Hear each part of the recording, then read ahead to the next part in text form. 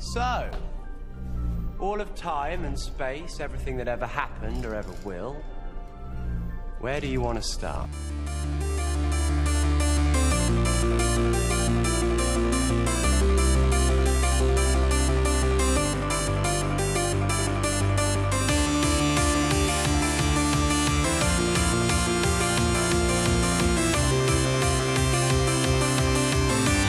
Best podcast in all of space and time.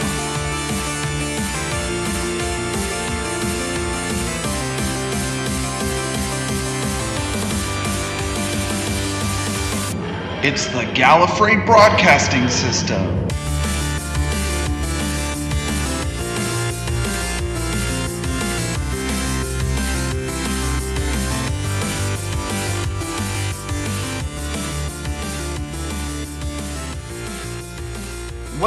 Welcome everyone to this week's episode of the Gallifrey Broadcasting System. It's Jace.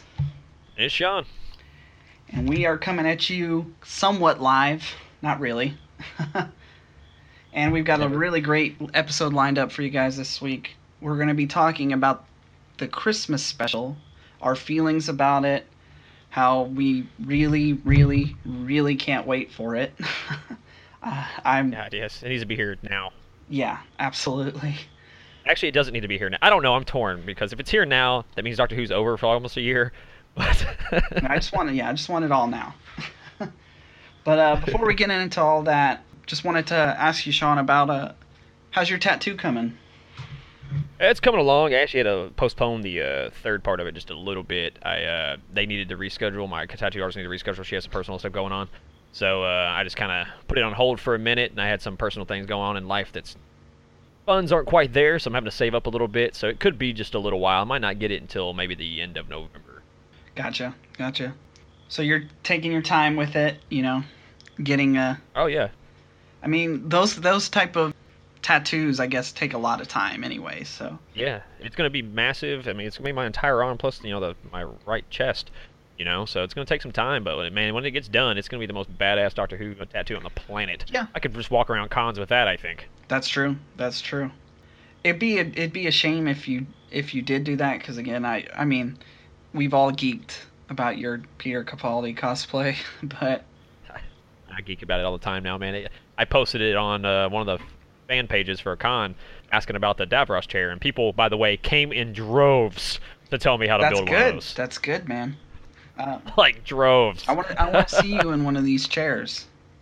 I do too. Now with funds being a little smaller, maybe I need to open up my own Patreon. Yeah, for sure. So for me this week, me and my girlfriend, we continued our journey through Doctor Who. She's nice. Doing it bit by bit, and I was proud of her. She actually came upon a little. What would you call it? A little thing that irked Dr. Squee, our guest from the last 2 weeks. And she picked up on it right away, and I had never picked up on it. So it was something that she realized about Doctor Who that I didn't even realize. And if you remember in the interview, it was something... We watched David Tennant's last episode, The End of Time Part 2. And then we watched The 11th Hour, which is the first episode with Matt Smith. And she... the episode starts, the 11th hour starts with the TARDIS crashing, and the Doctor trying to get the TARDIS to, cooperate, so to speak. And she's just like, what? He wouldn't be going through this if he would have just not flipped the controls on as soon as he started to regenerate. And then that was, again, something Dr. Squee said, which was, it seems every time he's about to regenerate, he's like, you know what, let me flip the controls on, get the TARDIS moving through the time vortex, and then regenerate. Why? But why? I mean, if he, you could argue it if he didn't, he wouldn't have ran into some of those companions. I mean, yes, of course, obviously they write around it, but... It's true, though. He always walks into the TARDIS. You can't go anywhere else. He's got to be in the TARDIS, and the controls have to be on. Put the brake on, step away from the control panel, do your regeneration, 'Cause then that's true. you can fly it. Because even Matt Smith did the same thing. I mean, he didn't explode inside of the dang TARDIS, but he transforms, and then Capaldi's like, "You know how to fly this thing?" The crashing was all due to him. Like it's almost like he wanted Yeah, to crash. And again, it was something that's crazy. Squee said, and then my girlfriend picked up on it, and I was really proud of her because I had never thought about it. I was just like, "Oh, he's crashing," you know. Blah, blah, blah. I mean, sure, yeah. But I thought that was pretty. Yeah. Look at her go. So you'll convert her one day. It's a painstaking process.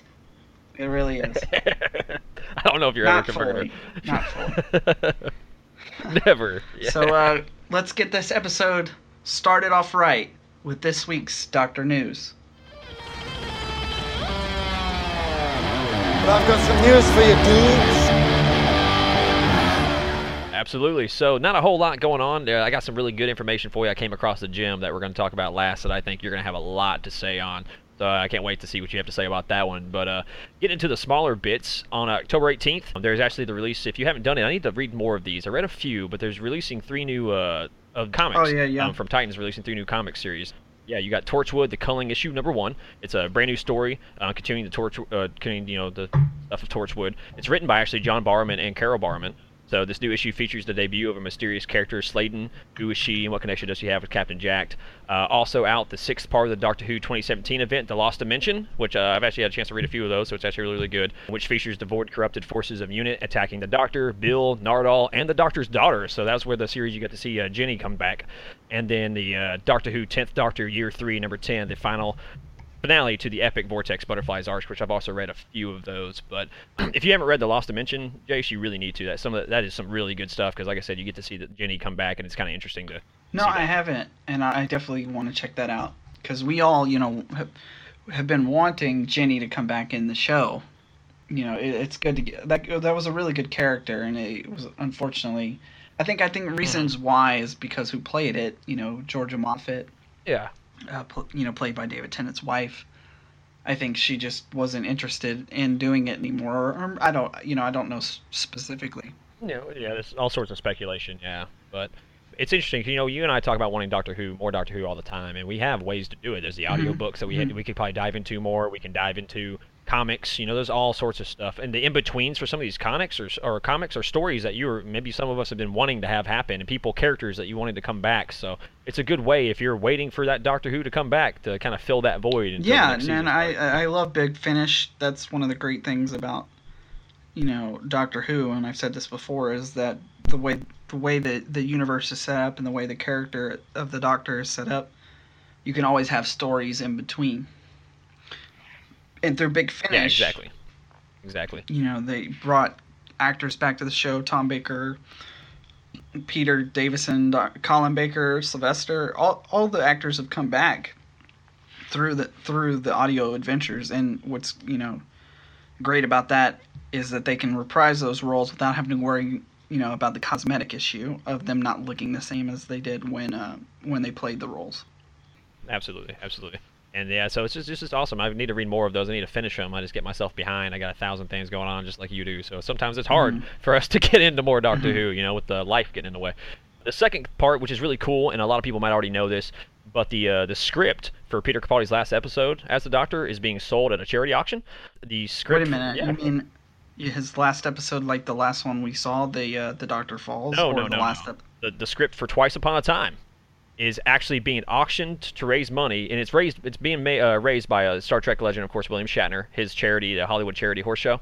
It's just, a charity to raise money for numerous charities dedicated to helping those in need. But the script is signed by the 2 doctors in the story, Peter Capaldi, David Bradley, as well as other members of the team, and has been donated by Mark Gatiss, who is playing the captain in the story.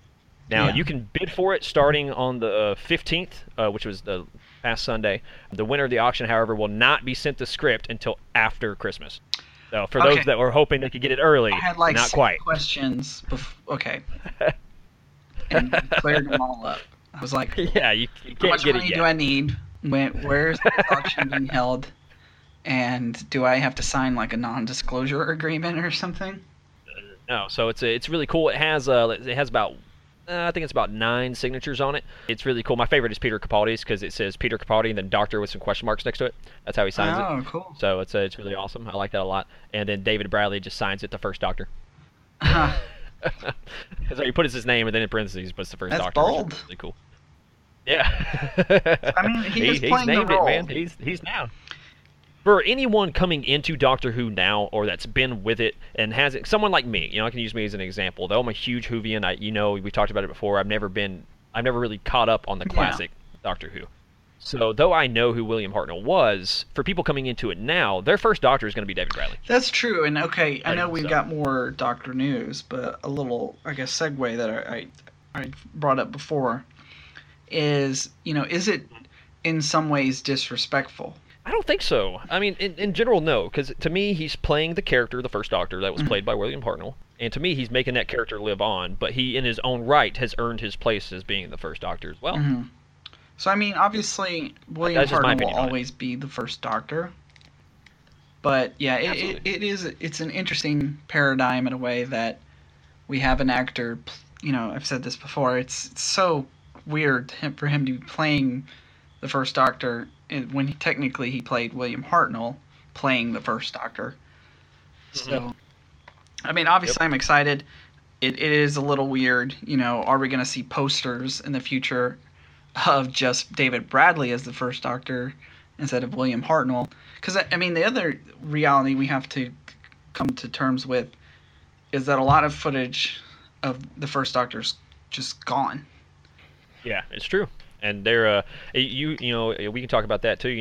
They got a lot of that stuff coming back up. You talked about it before in terms of like the audio adventures and all that sort of stuff. Yeah, animated. And they're doing the same thing with one of the Fourth Doctor's episodes that was never finished because of the strikes that went on. They never finished the Fourth Doctor episode, and they're actually doing that also in audio adventure.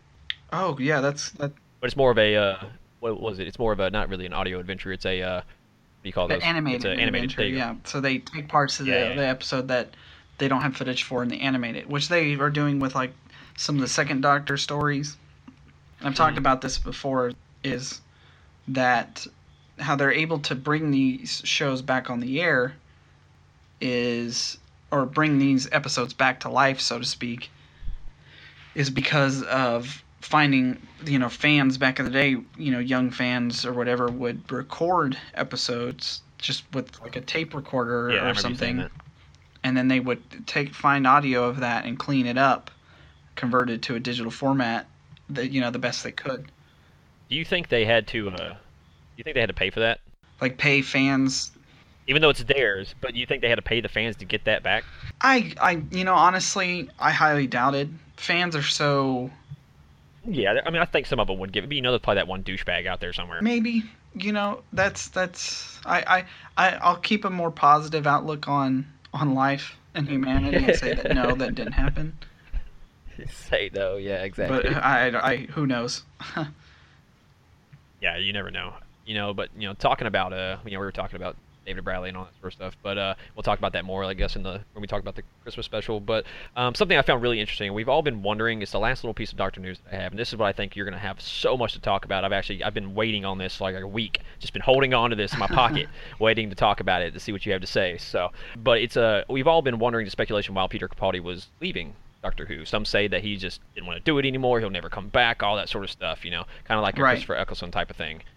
It's actually, I think, a lot cooler than that. His reasons for wanting to leave Doctor Who it's actually really, really neat. So I'm just going to kind of jump in. Of course, December 25th, we'll see Peter Capaldi. His last outing as the lead character in Doctor Who. He first appeared in the role in 2013, of course. Many people have wondered why, after 3 full seasons, he has chosen to depart, especially when his last run has brought such a fresh energy to the show and a companion he didn't inherit from another Doctor. So people have been wondering, why are you leaving? Well, this is what he had to say at New York Comic Con, actually. He said, it fills up your life. You don't have a second where it's not about Doctor Who. It's a nice way to live. He goes, I really never wanted to get to a place where I knew how to do this, because that's what being creative is. The actual amount of time that we were spending on the show, I realized I was getting the hang of it, and that made me frightened. He goes on, to talk about, Christopher Eccleston, David Tennant, and all that sort of stuff. But he says, I saw what she, and Jodie Whittaker, he goes, I saw what she's done, and she's great. He's like, so I think it's in really good hands. He said, I'm glad people were moved by the idea of her. So just there's more, but just on that first little bit, what do you have to say about that? Well, I'd like to believe him, I guess is the first thing. It's like if I have two paths of reacting to that statement. The first path is if I believe him. So if I believe him, I would say that I think that's admirable as an artist. You know, a lot of artists, you know, acting is art. Great to keep things fresh, and that a lot of, especially when corporate elements come into it, it's easy to become complacent. Yeah. And it's easy to, you know, just, hey, like, collect a paycheck. I mean, Tom Baker did it for years. I mean, we all love Tom Baker, and exactly. he was great as the Doctor, but he hung on there for a little too long, and that was just a corporate element being like, hey, this is successful. This is making us money. Let's not change it. You know me. I think Peter Capaldi is my favorite. Yeah, we he's great. Talked about that. He's my favorite, and the way that I read it, and I think it's great, is that he loves being the Doctor. He's been a lifelong fan his entire life. He and all that sort of stuff. So he's been a lifelong fan. He gets to play the Doctor, which he's always wanted to do. He enjoyed playing the Doctor, but then he started to realize he was becoming really good at playing the Doctor, and it stopped. Once you get so used to doing something, it's not necessarily creative anymore. You know, you have to try to put a new spin on things. And I love the way how he's like, I love Doctor Who. I want to make it still creative, and so that's Right. why I decided to bail out right now. okay. While I still love it, and it's still great. So my argument against that is like, yes, I would agree that in terms of the character of the 12th Doctor, this version, the Series 10 was really where he found his stride, you know. I don't think Series 10 is the best season, like the best series with him. I thought Series 9 was the best written series. As far as like that, the character, I agree. I thought, yeah, he really, you know, landed in his element. But that's the thing, is like, I feel like from a creative standpoint, that's when you can really turn it on. You know what I mean? Like, and I don't talk about this a lot on the podcast because it's a Doctor Who podcast, but I do professional wrestling right on the side, and Yeah. you know, that's a character-driven industry, and when you know who your character is, that's when you can do your best work. That's when you can do, you really are able to tell a great story, because you're not trying to find it. You're not trying to find the character and trying to convey who it is. You know who it is. You know, it's really cool. That's why I picked this, is because, you know, with this topic, and held on to it, because I thought, you know, Jason and I would have a lot to say, because I know Right. he likes to think the other route on things, and, you know, you and I do that all the time just in life. You know, we each have opposite views of a lot of things, which I think is why we click so much on certain topics, and why I think doing the podcast is great, because each of us have different views. It wouldn't be a podcast, it wouldn't be fun if we each had the same views on everything, you know what I mean? Now, here is where I see, you know, because I said there was two ways I could think about this. Now let's go the second way. Yeah. The second way is if I don't believe what Peter just said. Now, okay, let me preface this. Obviously, I'm a huge fan of Peter Capaldi. I love him, and I love the show. But Yeah. we're just gonna be real here for a second. The reality of the situation is, the last 3 years, Doctor Who's ratings have gone down. Now, the show still garners great ratings, like fantastic ratings, and the show is still making a lot of money, so it's not going anywhere. This isn't like me saying, oh, the show's dying, but it's just the truth. Yeah. There is an element of me that's just his story of saying, like, that's his way of saving face, because for all we know, I got you. they will never tell us outright. They will never say this unless Peter does something really negative and they decide to, like, libel him or something. It is very possible that they came up to Peter and said, hey, Peter, we want to go. Steven's leaving the show. We have a new a showrunner coming in. We want to take the show in a different direction. And they just decided not to renew with him. I don't know. And I don't know. So my little argument for that, or not really an argument, just a little bit of info, is, ratings. What are ratings? How do you get ratings? Well, I mean, this brings up a broader a broader thing. So first thing, if we're just looking at ratings from a old point of view, ratings are all that used to matter about TV shows, and it's just they determine how many people are watching the show, at least in the States. I don't know how they do this in the United Kingdom. Overseas. I'm assuming it's kind of the same thing, which is in the United States they have what's called Nielsen homes. So they're essentially homes that have boxes in them that monitor what those people are watching, and then they multiply that by an average and determine on an average how many people are watching a specific television show. Now, absolutely. Maybe this is where you're going with this, I don't know. Probably. Television ratings have changed is because of the way that people are watching shows now. Right. The way content's delivered, which you can't. Like shows are now. You can't measure that. And that's the truth of the matter is most people. I mean, I'll just be straight up honest with you. I don't even have cable anymore. Like You and I. When was the last time we watched Doctor Who live? We can't. Yeah. We don't have cable. I watch it the next day on my PlayStation or on something that I downloaded on. Either PlayStation Video, or I use Amazon Prime Video to watch Doctor Who. And I pay exactly, and that's actually it was Stephen Moffat. I think he brought that up too. He was like people say the ratings are going down. If anything, it's more because people are downloading it on their phones to watch it later. They're downloading it on their tablets. Everyone's downloading it to watch it on here and there and this, and you don't get those people. So if you add all those people onto the ratings that have seemed to dwindle, it's probably more. And I like that. I like that. I think it would be more if you were to take all that into account. I think more people watch Doctor Who nowadays than they did before. And there's definitely truth to that. I don't know. Again, I don't know specifically how much of that is being taken away from the television ratings, but I do know that if we're looking at television ratings the traditional way, you and I wouldn't even be factored into that because we didn't. Who knows?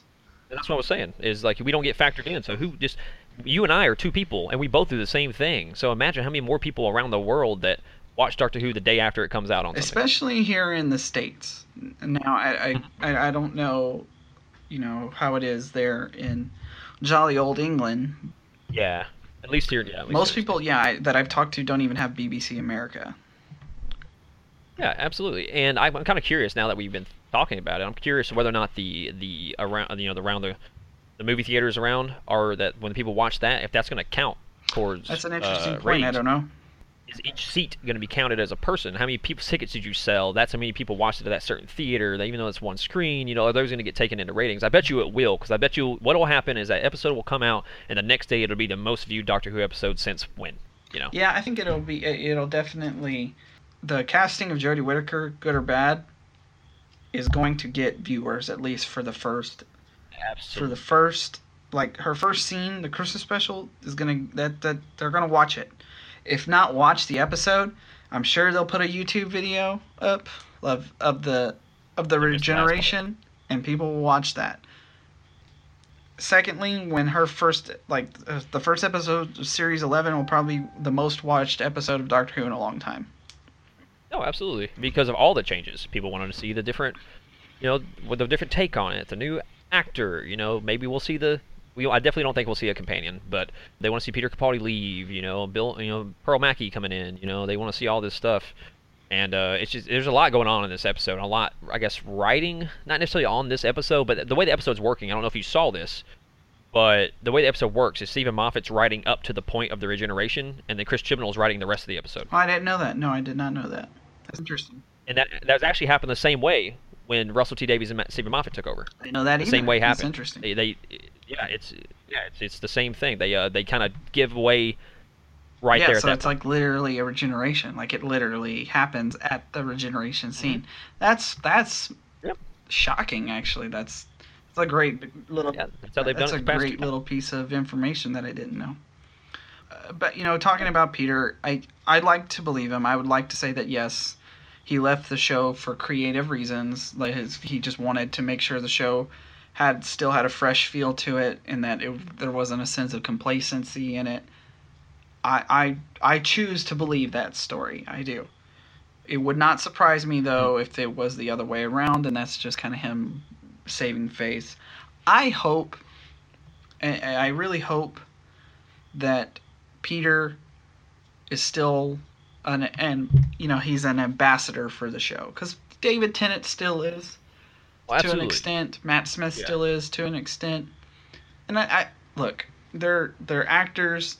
It is a job to them.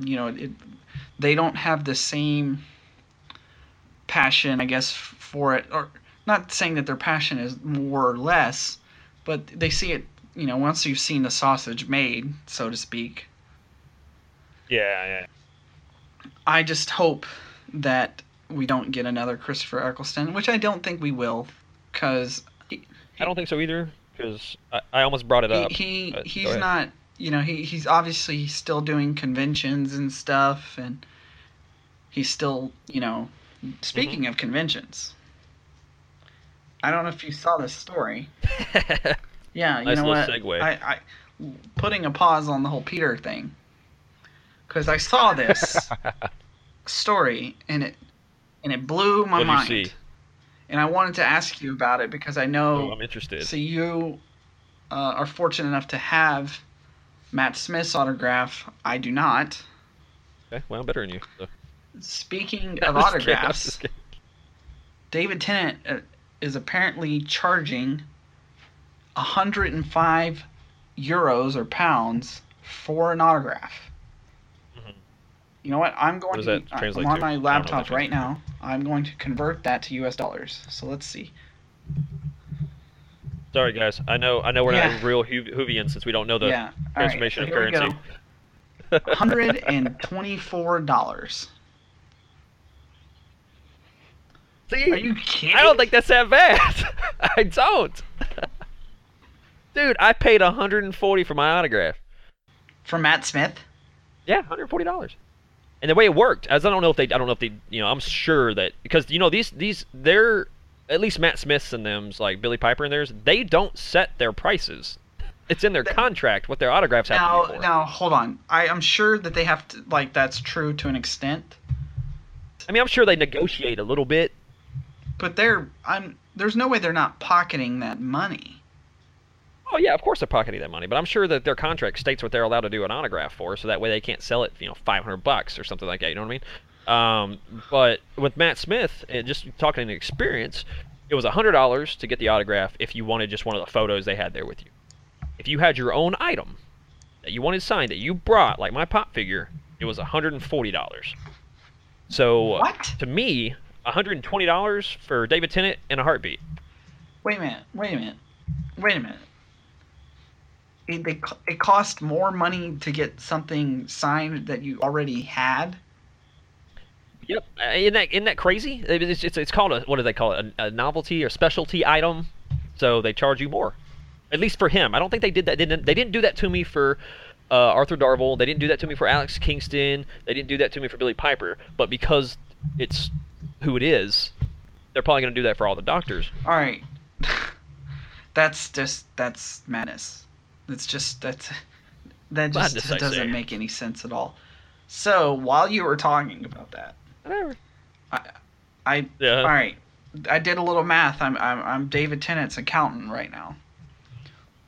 Oh man, are you gonna multiply it by like the 10,000 autographs he does in that one weekend? So let's just assume, right? Let's just assume that he only gets 500 autographs. Now you and I have been in lines. Oh God.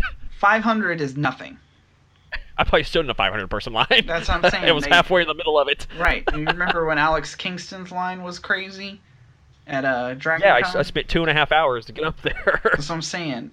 And she was charging what, like 80? Something. Yeah. Maybe 60 actually. I don't think it was. I think it was only 60. But let's assume David Tennant gets 500 autographs in a day, and that's extremely doable. It's extremely doable. $62,000. Let me repeat that. $62,000. Yeah. I would be, if I made that in a year, that would be the best year financially for me of my life. You know, that's why a lot of these conventions and stuff like that, depending on how popular, I guess, that actor/actress is, some of them get paid. I was looking it up. Some of them get paid to go to the convention, and some of them don't. They show up and do autographs, and that's how they make their money. I think it's and this is, photo shoots. Oh, you're not even putting in No, shoots. that's why I was going to bring that up. That's just autographs. Yeah, damn. But I talked about this earlier. Being this is an episode where I'm talking about this twice. But pro wrestling, it boils down to what the word would be: draw. Like what you are as a draw. Yeah. So like. Absolutely. Who can you bring in? Right. If I put you on the ballot to come in and be at this con, okay. who are you going to bring to me? So I can sell drinks. Exactly. So David Tennant would be a huge draw. Like, the reason that they would pay him to come in is because he's going to make money for them. Now, on the flip side of it, if you had a convention where I saw there was a convention where the actress who played Bill's mother is going to be at. Now, could I make a Doctor Who convention around that actress? No. Now, I'm sure there would be some people who show up, but she would not be a big draw. So I get that. Interesting thing was I knew there was a guy I listened to a podcast about. His name's he's a UFC fighter, CM Punk. He talked about. That's for a whole nother podcast. Go ahead. He was talking about, Wizard World, the traveling Comic-Cons. And he was talking about there was one he was supposed to be out in Nashville. Yeah, we actually have one here where I live. Yeah, and in Nashville, he was going to get just to sit and do a panel. This is not including photo ops, autographs, and everything like that. Just to do the panel and be there for the one day, $20,000. Yeah, I mean, just to of course, appear. Because they probably paid him $20,000, and then he's gonna make money off the autographs. But people are gonna come, they're gonna buy drinks, they're gonna buy tickets for that one day pass or whatever to see him. He's gonna bring a certain fan base, which in Nashville, a lot of people are gonna go see him. Because of the area, they have shows here, they have wrestling shows and all, which all that because that's sidebar what you do. Yeah, he's gonna bring in a huge fan base, when like you're going to Chicago TARDIS, which hopefully I get a chance to go, and just like I said with stuff going on, I'm not quite sure. So hopefully I get a chance to go because at Chicago TARDIS, that's what the I think the largest Midwestern Doctor Who convention. Yeah, it's one of the biggest Doctor Who. Yeah.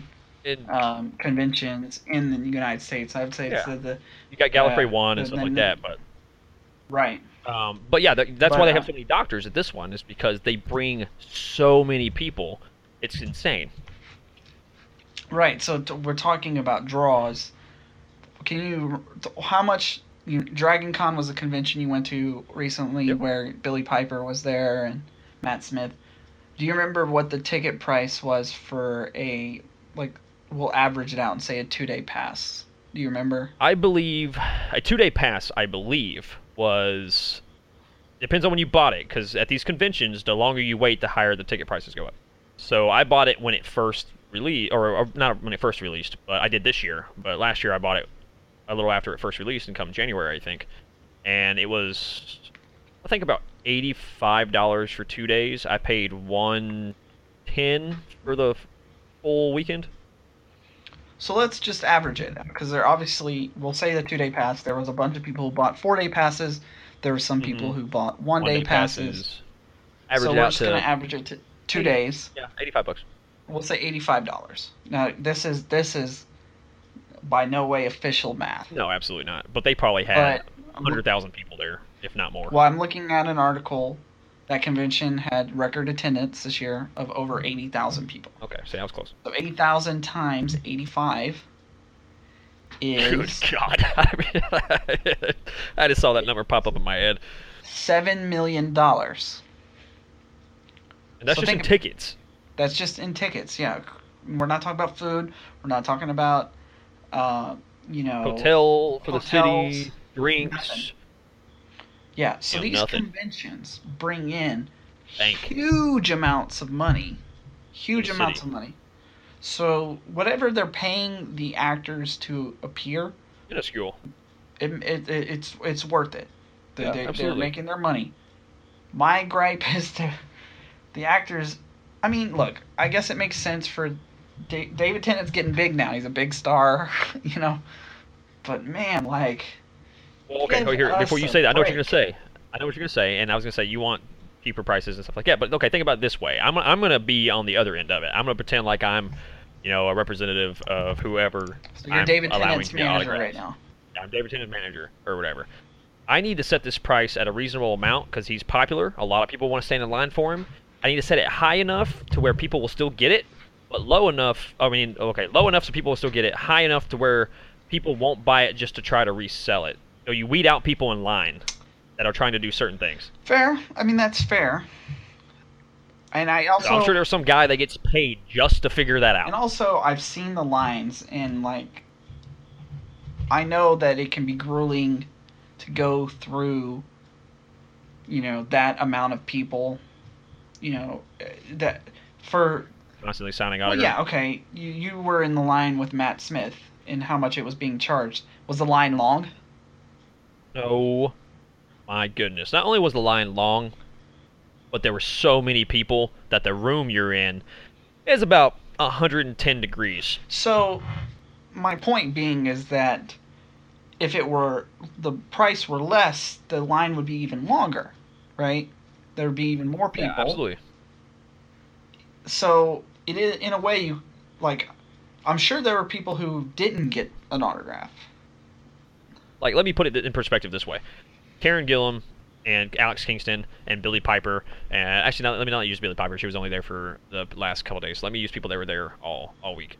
And, Arthur Darvill. Okay, let's use those people in comparison to Matt Smith. Matt Smith's line, the entire time he was there, was long. Okay? It never diminished. It never diminished. Some people did not get an autograph because he had to leave. So, yeah, again, so that's my point. Is that if he was able to charge that and people still got turned away, then the argument would be that he's not charging enough. Yeah, but I think, okay, so let me continue here. Which is unfortunate because that is the opposite of what I want. Exactly. Now, Alex Kingston and them, the very first day that they were there, line super long, okay? Took forever. Come the last day that they were there, I was waiting in Matt Smith's, or actually Billy Piper, because she was the last one I got. I was waiting in Billy Piper's line, and there was maybe at a time 10 people in line for the other ones. But Matt Smith and Billy Piper were long as hell. Matt Smith, because he was there, he's the doctor, people want his autograph. It was long all the days he was there. Billy Piper, I got into it the first day, so it was really, really long. I don't know what it was like the second day. But the other ones had been there all week, or weekend, so by the time the end came around, everybody had already gotten it, and their stuff was really cheap. Like, I'm talking $50 to $70, and you can still have anything signed. There was no extra price to get a specialty item signed with them. I think ultimately this whole, which was supposed to be a small segue, turned into a long one. Yeah, we had a whole almost episode just on that alone. Ultimately, I think the lesson that we've learned from all this is that we need to play the doctor. And we just need to be the lead role in anything good. And but I will be the doctor. I'll be the first American doctor. The other thing is, Sylvester McCoy, Peter Davison, Colin Baker, these guys are still paying their bills, signing autographs. Like, I mean, there's still actors who are getting work, I'm sure. Yeah. Especially now, they're getting more voice work than anything. Mm-hmm. But and that's what I'm saying. So, oh my goodness, you know what? Man, we could have turned this into a whole episode. I'm sorry, I gotta say this though. We're going back to the ratings and viewerships. Now you have audiobooks and comics and all animated adventures. All that stuff needs to take into account too. Yeah, for sure. I mean, Doctor Who is bigger than it's ever been. There's no doubt about it. It's huge. I just wish, again, that they could come down with their prices a little bit. But if if playing the devil's advocate to what I just said, if this is the only way we can get them at the convention, because David is a very busy actor, has a lot of work. Yeah, doing a lot I'm of sure stuff. he's getting paid much more to be on set, than doing an autograph. So they session. have to make it worth the time. So yeah, getting there. he's gotta make money, and I get that. Yeah.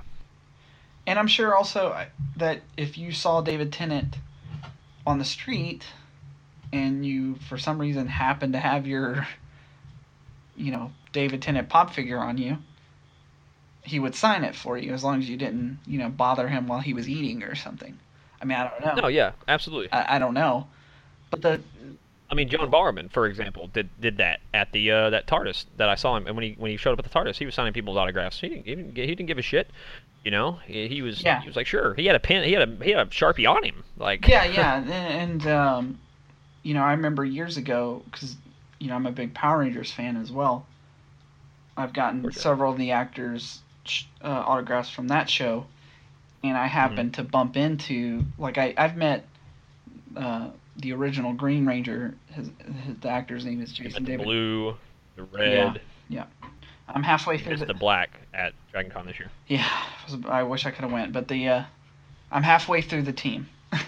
So anyway, Nice. I happened to bump into Jason David Frank at the convention. He was leaving his table, and he was walking, I guess, to a panel or something, and he stopped to take a picture with me, and he didn't charge me. He didn't charge me a thing for it. And this was at the convention, mind you. If I'd if it were any other time, I would have had to pay for that. But he didn't even. He was very nice. He didn't. Well, yeah, He absolutely. didn't give an attitude or anything. So, again, these conventions are great, and I can't wait to go to Chicago TARDIS. I'm going to be buying all kinds of autographs and whatnot. Dude, these guys, people, if you haven't had a chance, if you're listening, if you have not had a chance to go to any convention, if your town has a small one, it doesn't matter if there's one a couple hours away, go. Yeah. These things are phenomenal. You don't understand. These people are the nicest people on the planet, because like I went to a panel, a Mass Effect panel, a little bit off of Doctor Who, but a Mass Effect panel, all the voice actors, and one of the directors and one of the voice actors as well. I ran into him going to the bathroom. Like, as I was leaving the bathroom, he was walking in. I said, "Hey man, thanks for the panel." He's like, "Oh yeah, I saw you kind of up there up front." And I was like, "Man, I would love to be in voice acting. Like, you guys are just awesome." And he was like, "Dude, you got a good voice for it. If you ever do, here you go. Let me know." And I was like, "Fuck, that's awesome." So you never know. You never know who you're gonna run into. Okay, so we've talked about this convention thing, and I 100% agree with you. If you guys haven't been to a convention of any kind, go to them. The fans are great. I've had nothing but positive experiences at conventions.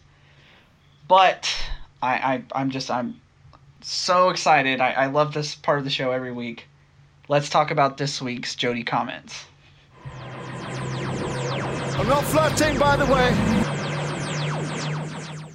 Absolutely, because this is one of my favorite parts too, because it's just, as time goes on and time progresses, sometimes these things just get more and more, like, not really violent, but more like people hate it more. You get more. Actually, I think as we get closer, I think I'm finding more and more hateful comments than I am the good ones, and it's just people trying to spite, trying to get the internet I think angry. It comes down to the fact that we as fans, like, that actually we just kind of accepted it and we've moved on.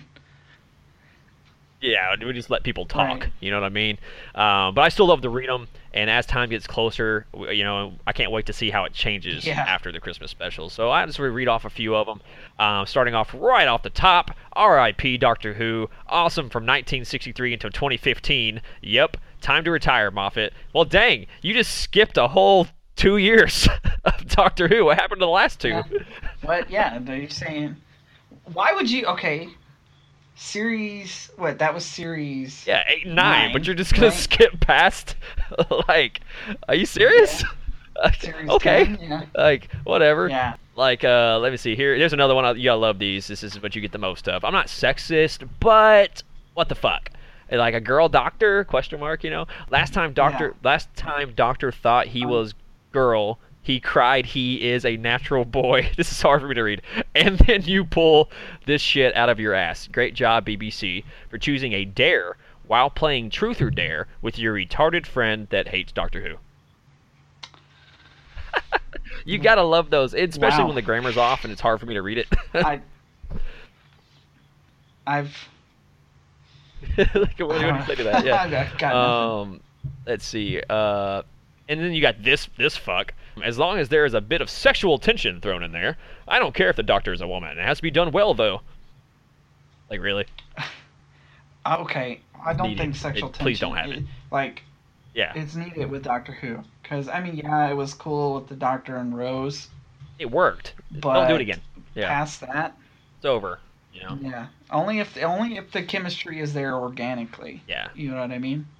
And I think, and this is just, again, me being honest, they probably are going to completely shy away from the Doctor having any kind of love interest with Jodie, because they don't want to fall into, like, the stereotype that a female lead character always has to have a love interest.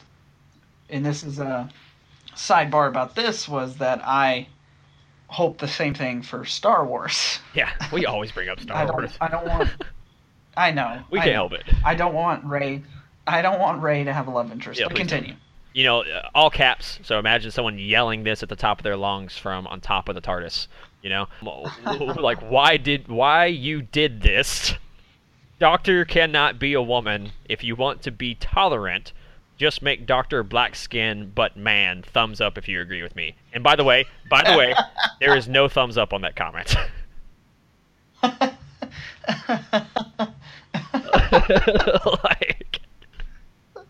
oh my gosh. Like, seriously. Wow. Thumbs up. Yeah, bro. thumbs up, man. Here you go. I should thumbs up it. Give me a thumbs. Series is dead to me, and I foresee it's the end of Doctor Who for good, because this will surely kill it. Yeah, whatever. And then you got someone that really likes it. Hell yer! Yeah, hell yer. Y-E-R. Looking forward to it. Hell yeah. I think I'll find another really, really good one. No. I think that was pretty much all that. Oh, no, this one says lesbian. Let's start with that one. This might be a good one to end on. Let's see. I'm both excited and afraid, I think is what he was trying to say there. We have a female Doctor for the first time. Awesome. But she has a lesbian companion. No, she doesn't. Good try, though. And I can see the social commentary already. I just hope they can avoid lazy writing that fits the times instead of tell great stories. So, all right, whoever you are, you're not going to name names, but you got to pay attention a little bit more closely, though, homie. Poor Mackie will not be the companion there. As far as we know. Yeah. I mean, they have lied to us before. So. I guess they have. Damn it. Bastards. Wow. Yeah. Yeah, so I think that's really all the other ones. You have super tiny ones, like I just peed myself. And why am I just now knowing of this? Because you apparently don't check the internet. I don't know. Like, come on. Yeah. If you don't know about this now, just don't watch Doctor Who. You clearly don't. So yeah, Jodie comments, they seem to be getting worse and worse. They really do. But yeah. I agree with you, though. I think most of us are just like, okay, we're past it. Y'all say whatever the hell you want. Well, I've just accepted it. You know what I mean? Like, it's okay. Yeah. She's the Doctor. Moving on. You know what I mean? I just want to see it. But all right. So we're gonna go ahead and jump into the main part of this episode, which is talking about the Christmas special and what our predictions are. So right off the bat, I'm just gonna ask you a few questions, Sean. Yeah, you watched the trailer. We've seen it a bunch of times. Why do you think time is frozen? Ooh, that's a good. I don't even think that's crossed my mind. What? Let's why see. is there? Why are they? Is that the TARDIS is doing? Like, what is caused? Ooh, you know what? I think it is. I want to say it's because both TARDISes are in the same area. I know we've seen TARDISes in the same area before and time wasn't frozen, but maybe there's something with the first Doctor or something like that. But you also see that the Captain, played by Mark Gatiss, is one of the only ones that's also not. Yeah, and that's what I thought was interesting was why. What about the character, the Captain, has caused him not to be frozen as well? Because if you watch the trailer, there's another World War I soldier who is frozen. In the hole, and they were aiming at each other. The Captain and that guy seemed to be aiming at each other, but he wasn't. The other guy was frozen. My prediction with that is that I think it's hard to say, and I don't want to make it seem like the TARDIS or something did it on purpose. I don't know. Something happens. There's some sort of force there that maybe the captain is needed to help push the two doctors along to wanting to regenerate type of thing. You know what I mean? Maybe that person was needed at that specific moment in time. Maybe that's a fixed point. You never know. Yeah, and I mean, it could be like you said, the two TARDISes reacting to each other, like because the Doctor is there in his own back in his own timeline, that it has caused time to freeze. Maybe. Because there's so much of a difference there. You got First Doctor and forever. I mean, I'm not gonna add it up in my head again because you still have the other generations and all that sort of stuff, not including just the Doctors. But are you talking about the amount of time between those two? Yeah, the amount of time. Oh God, between there's the two. again, I've talked about this before. Where there's trying to determine the Doctor's age is just impossible. It's just impossible. Exactly. Because so it's just the brand new TARDIS and the oldest TARDIS. Like, I mean, when I say oldest, I'm talking Peter but Capaldi. here's the other thing: is that the TARDIS, to try to determine the age of the TARDIS itself is even more impossible, because the TARDIS, for example, I was thinking about this the other day. Remember in the 50th anniversary special when we have the 10th and 11th Doctor and the War Doctor, and they get inside of the TARDIS, and it's it's David Tennant's TARDIS, and then it kind of glitches out, and then to the War Doctor's TARDIS a little bit, and then it glitches out again, and it's now the 11th Doctor's TARDIS, and then he just keeps using that TARDIS from then on out. So the TARDIS, like, in terms of its age, has gone back and forward, and it. Yeah, so you thinking that the TARDIS like changes depending on the person that's in it? Think of the TARDIS. And again, this is so confusing when you talk about time travel. Like, time travel is so difficult to pin down as definite of anything. But if you think of the TARDIS as, all right, or think of time as like a hurricane spinning, right? Mm-hmm. And it's in the middle of it. The eye. Like, right. Okay, so it's the eye of the hurricane. Right. Everything happens around it. It's not necessarily aging. It's just it is what's causing the time, or maybe not causing, but it's what's in the middle of time. So yeah, I see what you're saying. When you have, I guess, these two TARDISes, it's like two hurricanes hitting each other. So it's gotcha. That makes sense. It's really confusing. No, definitely. I mean, that's what it is. But that's just my take on it. I think it has something to do with the two TARDISes and the reason that you've seen it before in past episodes. The TARDIS thinks. During the whole Matt Smith era, the TARDIS thinks. The whole it is somewhat sentient. It became human there for a little bit and all that sort of stuff. Yeah, so maybe it chose the captain because it knew the captain was integral in helping the two type of thing. Like, or it could be one of the like the bootstrap paradox, where he helps them regenerate because he helps them regenerate. Yeah. Or like he helps them. Yeah. He's part of the plot because he's part of the plot. It happens because it happens. Yeah. Yeah, that's true. Yeah, it's hard to say. It really is. The other thing I was thinking about is, we watch the trailer and we see there's a little bit of action going on. There's a scene you see where the two doctors grab onto the rope or whatever, a cable of whatever that is. We also know that in the 10th Planet episode, and then the end of Dr. Falls, we have some kind of interaction with Mondasian Cybermen. So my question is, do we think that that's the enemy in this episode? Do we think that the Mondasian Cybermen are the antagonists of this episode, or do we think it's going to be something different? Me personally, I hope it's something different. We already had those Cybermen kind of start the process. They were the culmination of him starting the regeneration, the end of Missy, and Nardal still doing whatever the hell he's doing, and all this, Bill. So I think they had their huge moment at the end there. So I hope we have someone else. Something else. I don't know, because like you know more about the 10th Planet and stuff like that than I do. You're more into the classic Who.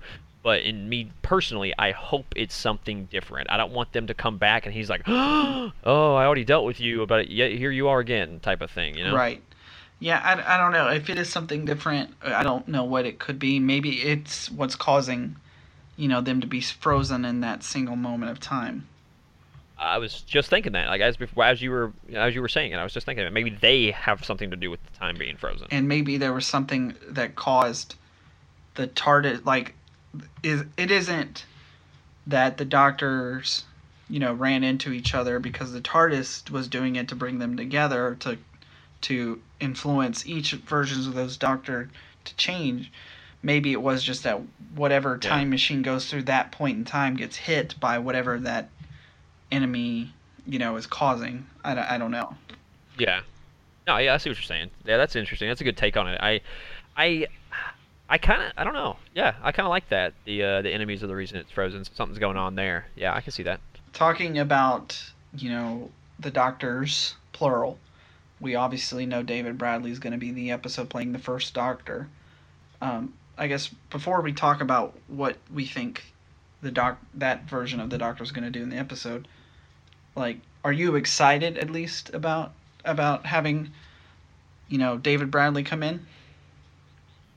I am. I'm super excited, and just from what I've seen him do, I've seen him in all sorts of stuff. We've seen him in everything from Game of Thrones, Harry Potter, to being in Doctor Who already in multiple different sections. Yeah. I just can't wait, because this is for someone like me, and I hate to say it because I consider myself a huge Whovian, and to say that I have never really seen basically any of classic other than a few that you've let me see of the fourth, to kind of get my interaction kind of with the first Doctor in a full-fledged episode is kind of cool. Yeah, and this was something Stephen Moffat said in I think the Comic-Con interview he did, was talking about when he thought about it, which version of the Doctor would be the coolest to come back. And he's like, well, it would obviously be the first, because he's such a distant memory, or the show has changed so much, and obviously that was impossible through the fact that William Hartnell's been, famously dead for 40 years. However, now with David Bradley, he's able to do that. And I do find that element of it interesting, is like, me having seen, what is available of the first Doctor, the show is very, very different, mainly because, they originally thought the show to be kind of an educational program in a way. The first Doctor was, he was grumpy, he was strict sometimes with Susan, he was not so friendly to outsiders with Ian and Barbara. Yeah. So to see him, that Doctor, interact with himself so far down, like if you talk about the things that have happened between that version and the 12th Doctor, I mean, we're talking about a lot. The Time War, all the companions, right. Family, everything, the battles he's lost, the battles he's won, Amy, Rory, just in general, everything, even things we don't see, things that are in the comics and all that sort of stuff. And if we were to just relate it to ourselves as human beings, like, think about yourself 5 years ago. Have you ever seen like maybe a Facebook post you put, or seen something you written down as you were younger, maybe as a child or something, and then you think to yourself, like, oh my God, who was I? Like, absolutely. You're like, man, I was so different back then. Think about how much. Absolutely, I see that stuff. Yeah, it's how insane. much that's extrapolated with the Doctor. Yeah, I mean, he's had so many different personalities since the first one. He's been different. Well, same Doctor, but different people technically, in a sense. You know, he's had different companions. He's loved and lost. He's won and lost. He's gone through so much change, which is, I think, really a huge part of this episode. And we've talked about it before, is this whole episode is based around change. Every single bit of this episode is based around change. Yeah. And I think I'm very excited to see how the First Doctor and the 12th Doctor interact with each other. You know, like, I mean, as far as we know, the Doctor, you know, reveals to the First Doctor that he is in fact the Doctor, because there have been times before, if you saw the little mini-sode with Peter Davison and David Tennant interacting with each other, the 5th and the 10th Doctor, the 5th Doctor doesn't really, their first part of that interaction doesn't know that he's interacting with himself. Well, yeah, and you saw that too with David Tennant with the I don't remember the actor. I don't remember the actor's name, but he played in Walking Dead as the governor. You know, and where the guy thought he was the Doctor, and David Tennant thought he was too. Right, and he didn't reveal that he was the Doctor. Mm-hmm. So I don't know. Exactly. So we've seen that and I don't before. know if they'll do a little bit of that, just because. Now. Because I mean, you got to think like. Because I have a question for you after this. I don't think. If he reveals, like, if they both know that they're the same Time Lord, I highly doubt that he's going to reveal which incarnation he is. Like, no, absolutely, because if he would have, like, oh my God, like.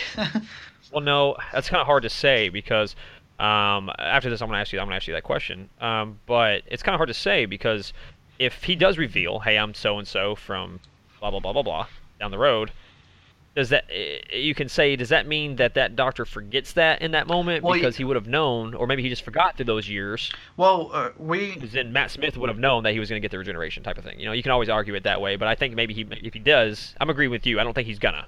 Well, yeah, I don't think he's gonna, and we also we know the thing that they've, you know, had to their get out of jail free card, I guess, with the multi-Doctor stories, is that anytime the Doctor interacts with his own timeline, the youngest versions it's only happening to the oldest version. Recent. The other versions are there, but because they're seeing their own future, it's out of sync with them, so they aren't able to retain it once they return to their timeline.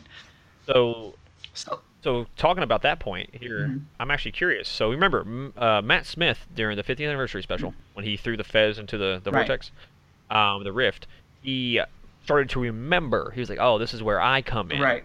So do you think we're gonna have some of that in this episode too, or Peter Capaldi's like, "Oh, I remember this," or you think it's just been too long where he won't? I don't know. I don't know if again, you know, just putting it in relation to me. I can't remember things that far back, and you also can't trust your memory sometimes. That's true. The thing is that is true. People, especially things that have happened to them so long ago, remember a specific version of the story and then tell that story, and then sometimes they'll exaggerate it or blah blah blah, and then it goes over time and time and time and time, and before you know it, the story's completely different than how it actually happened. A lot of court cases happen this way. Like, sometimes witnesses' testimony isn't very believable or viable because maybe it happened so long ago that they only remember it how they want to remember it, so to speak. So exactly. We're talking thousands of years. Thousands, but yeah, so he might not remember it, period. And this is another element about Doctor Who that I'm hoping that maybe they address in this special, is we've seen the First Doctor. He obviously has grandchildren, you know, with Susan. Is this Doctor, like, is he just aged to that point? So are we talking like is he visually just old because he wanted to look old? Yeah, do you think he regenerated that way, or did he live be that old, because if you use that kind of sense with like Matt Smith, how long did it take for him to look old? Because if you remember correctly, he was 900 and something, according to him. Again, we're just going based off what the doctor says, which is hard. It's very hard to believe it. If we're going based off what he says, he was 900 and something.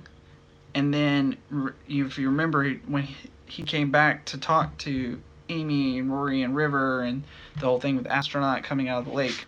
Yeah. He tells them he's 1200 and something. He's like, what did he say, 1100? So he aged 300 years without visually changing at all. Then he gets on Trenzalore, lives for 600 years more, and that's when he gets that visual difference.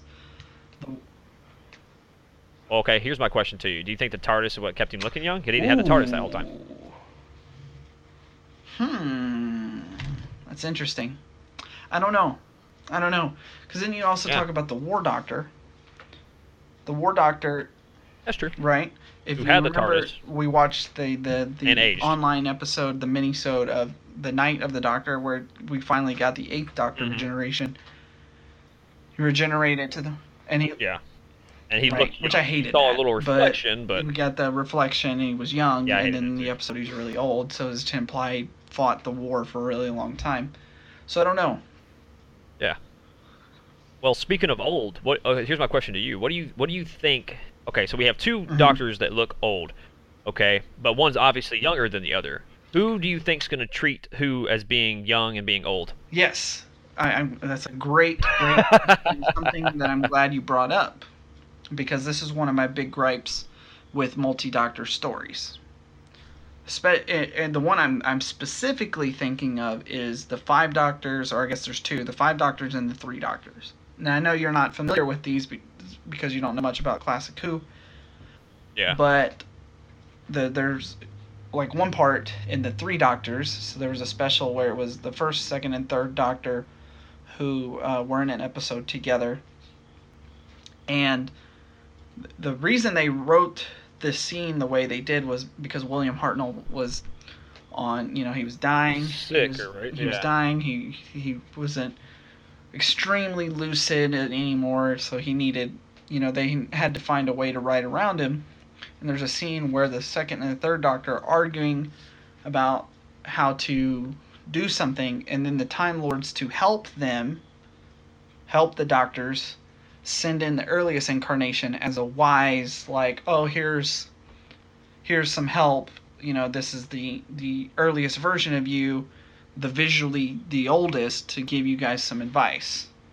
Now, Yeah, but if you were why would the first Exactly. give the advice? in the 5th, the episode, the 5 Doctors, is the same thing as the 1st Doctor is perceived to be like wise and old, and like, if you look at that opposite, like, or it's the opposite of what it should be. The be Doctor's least experienced. cosmetic, like what he looks like, has no bearing on what his actual knowledge of anything is.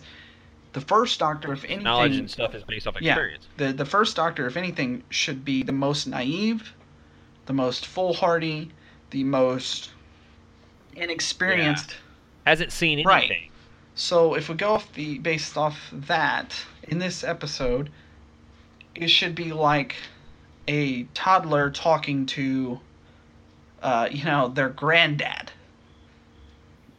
Exactly. Hey, I've seen this. I know what's going to happen. You need to freaking listen. When he's like Peter Capaldi's talking to the 1st Doctor, when he's talking to Dave Bradley, it's like I've been you. I know what's going on. I've done this. Shut up and listen. But Like, I don't think that type of thing. I don't think that's going to happen. If there, what I hope how they write it maybe you're about to say the same thing I was going to say. is Okay, go that ahead. the 1st Doctor is stubborn, in that he thinks that he knows what he's doing, and the 12th Doctor essentially has to like look at him and realizes, like, wow, like, I really thought I knew back then, but I knew nothing. Like, that it's basically like looking at an old video of yourself and being like, wow, how stupid was I? he's actually seeing that in person, and he's feeling that in person. So the first Doctor talks to him as like, you know, I'm the Doctor, and you know, I blah blah blah, and you have to listen to what I say. And then the 12th Doctor just like looks at him and like rolls his eyes like, wow, was I really this much of an asshole? Yeah, and that's exactly what I was going to say, is I hope they write it in a way where Peter's Doctor doesn't actually come out and is being like, hey, I'm older, I'm wiser, I know more.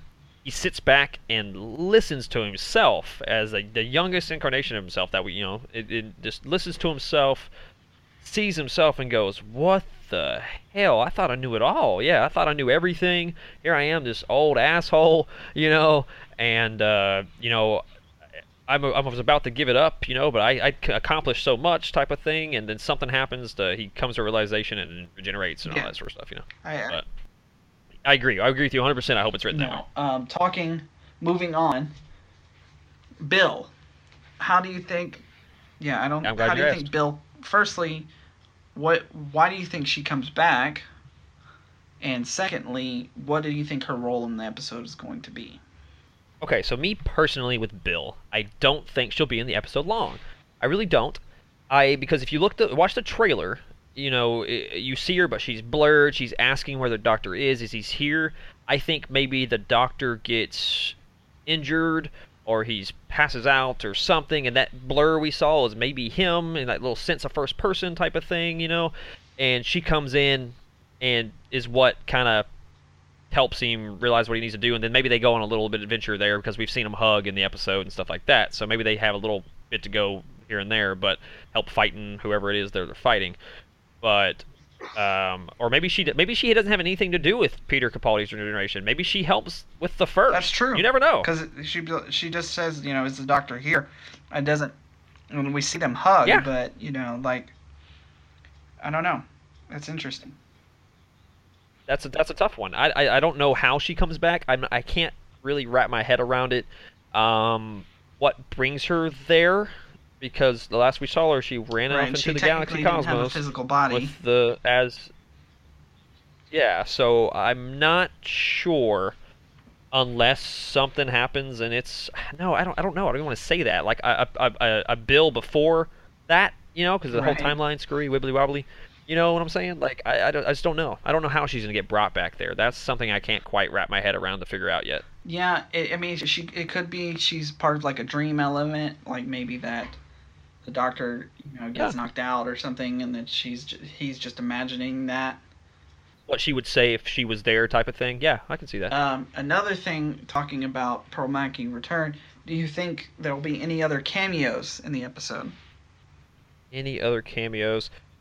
I hope not. I don't want it to be too cameo actress heavy. I like it with just, you have Jodie at the end, you have Pearl Mackie, you have Mark Gatiss, you have David Bradley, you know, you have all these people, whatever. Did I say David Bradley twice? No, that's fine. But you have all these actors and actresses. I think that's plenty. You know, if you accidentally have Clara and a shoulder show up and go, yeah, Doctor, do this, then I think you're completely ruining it. I think a Clara cameo isn't necessarily a bad thing. No. I wouldn't mind it. Here's something that will blow your mind, and this not gonna happen at all. Are you ready for this? Oh man, I can't wait. Okay. I don't know. Okay, so go ahead. We see the resolution of the story. Blah blah blah.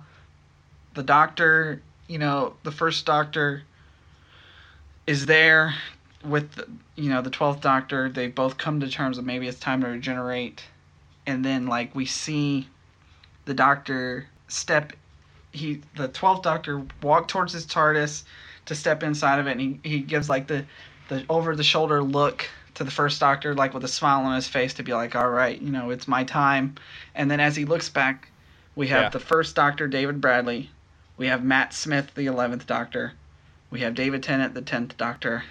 We have Christopher Eccleston, the 9th Doctor, etc., etc. Like, all the Doctors, like, you know, basically... Well, we've already had that. Right. We had that with the 50th anniversary special. But just... Yeah, I don't think we need it again. You've already done it, and it was great. It was awesome. You remember watching that in theater? It was fantastic. It was really cool. You know, we cheered and went crazy, and it was insane. And I don't think we need it again. I don't think it's gonna happen. That would be kind of cool. He kind of looks back over his shoulder and just kind of remembers all of who he was, and just kind of goes, "It's my time now." And maybe he even sees himself there too. Sees it goes down the line. So that'd be pretty cool. I could see that. That'd be pretty. I mean, that would be neat. But I think they've already done something like that, so I think they should shy away. I don't know if they'll do any other cameos. Like, again, a Shielder would be cool, I guess. Like, he, bumps into Clara and a Shielder in their little TARDIS, and then she like gives him one last hug before she finally returns to that last moment in time. Yeah. Now, Shielder is the only other person out there that is basically like the Doctor, is alive for basically ever. That character, unfortunately, I did not play out the way I wanted. Any other cameo, like a Captain Jack cameo would be funny. I don't know why we would have it now, but it would be interesting. A River Song would have it now, cameo would be nice. Though, again, I think... Well, I don't even want the cameo. What if that happens in, like, the next episode? Like, what if the TARDIS lands or crashes or whatever, and that Jodie walks out, and it's River or Captain Jack standing there, like, the TARDIS. They, like, see the TARDIS, and they're like, holy crap, and this person falls out of it or does whatever, and then they're like, the Doctor? Because at this point, they know that the person regenerates. Yeah. The Doctor regenerates. So what if they're like, Doctor? And then they're like, oh my god, you're a female. This is the happiest moment of my life. Because both of them would say that. Talking about regeneration. Do you think we'll see the first Doctor's regeneration in the episode? We've briefly touched on that. I gave my synopsis of what I think is going to happen, but I'll it bears repeating. What I think is going to happen, what I think would be more impactful, because I don't want them to cast someone to play the second Doctor, you know what I mean?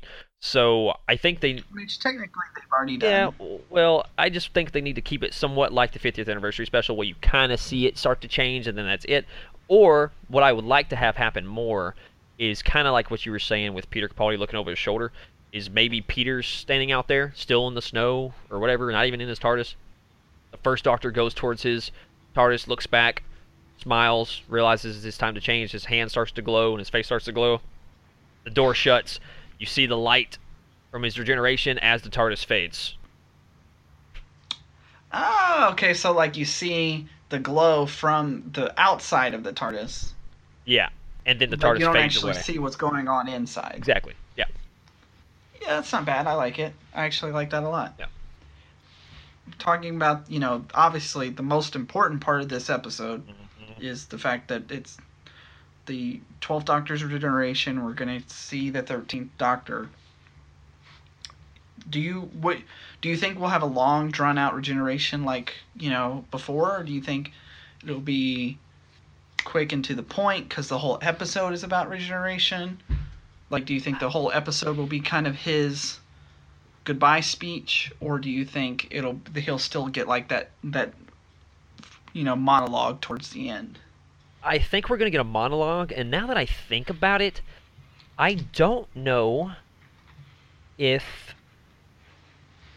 I don't know how I want that to end. I don't know if I want someone to be there, like Bill, to have him monologue too, and then regenerate to see this new Doctor, or if I would rather Bill have her exit there, and then he goes into the TARDIS and kind of just talks to himself and walks around the console and looks around his TARDIS as he's monologuing kind of to himself, just to kind of be like, it's my time, you've done all these things, blah, blah, blah, blah, blah, and then he changes into Jodie. I don't know if I want anyone to witness it this time, kind of like a David Tennant to Matt Smith. I don't know if I want anyone to see it happen. Yeah, because, David Tennant, he monologued to, Wilfred. Well, his monologue to me was the going to see everyone, the last hurrah type of thing. Which it wasn't necessarily a monologue, as it was just him saying goodbye to all the people that were important to him. Pretty much, yeah. Which was great. I liked it. And we got the Billy Piper cameo in that, where it was like him meeting her before he met her.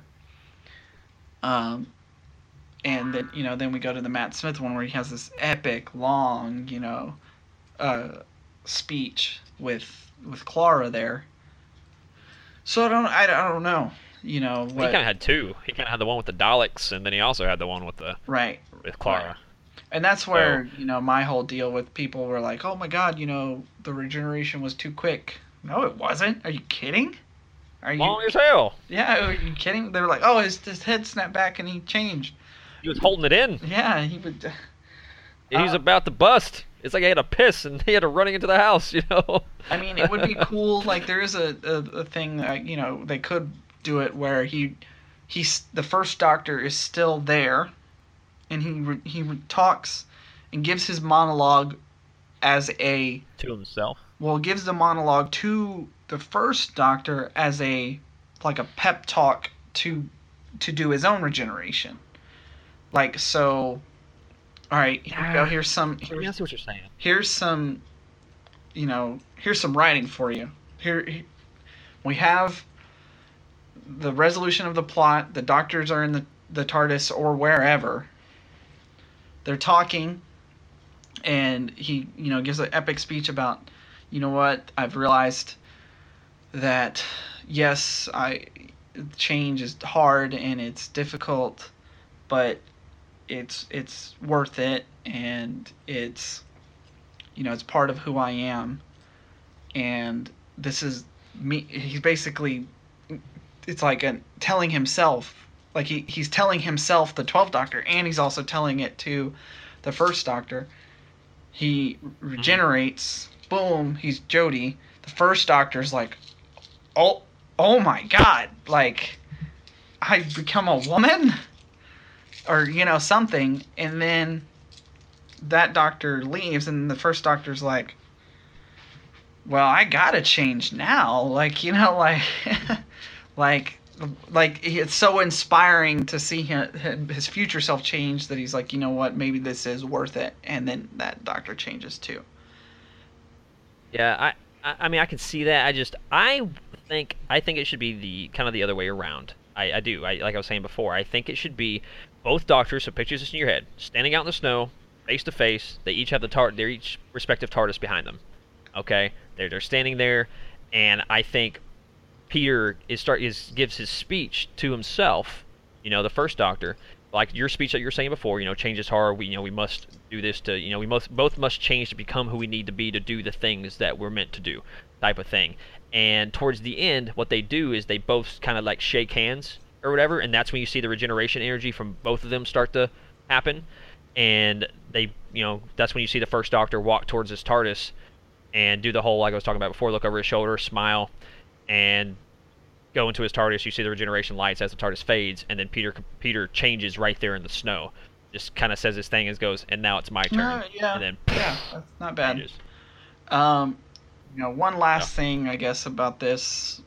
Obviously, he regenerates to Jodie. What would you like to see of the 13th Doctor in the episode? Well, like I said, I believe we're only probably going to get about 2 minutes, so it's not going to be much.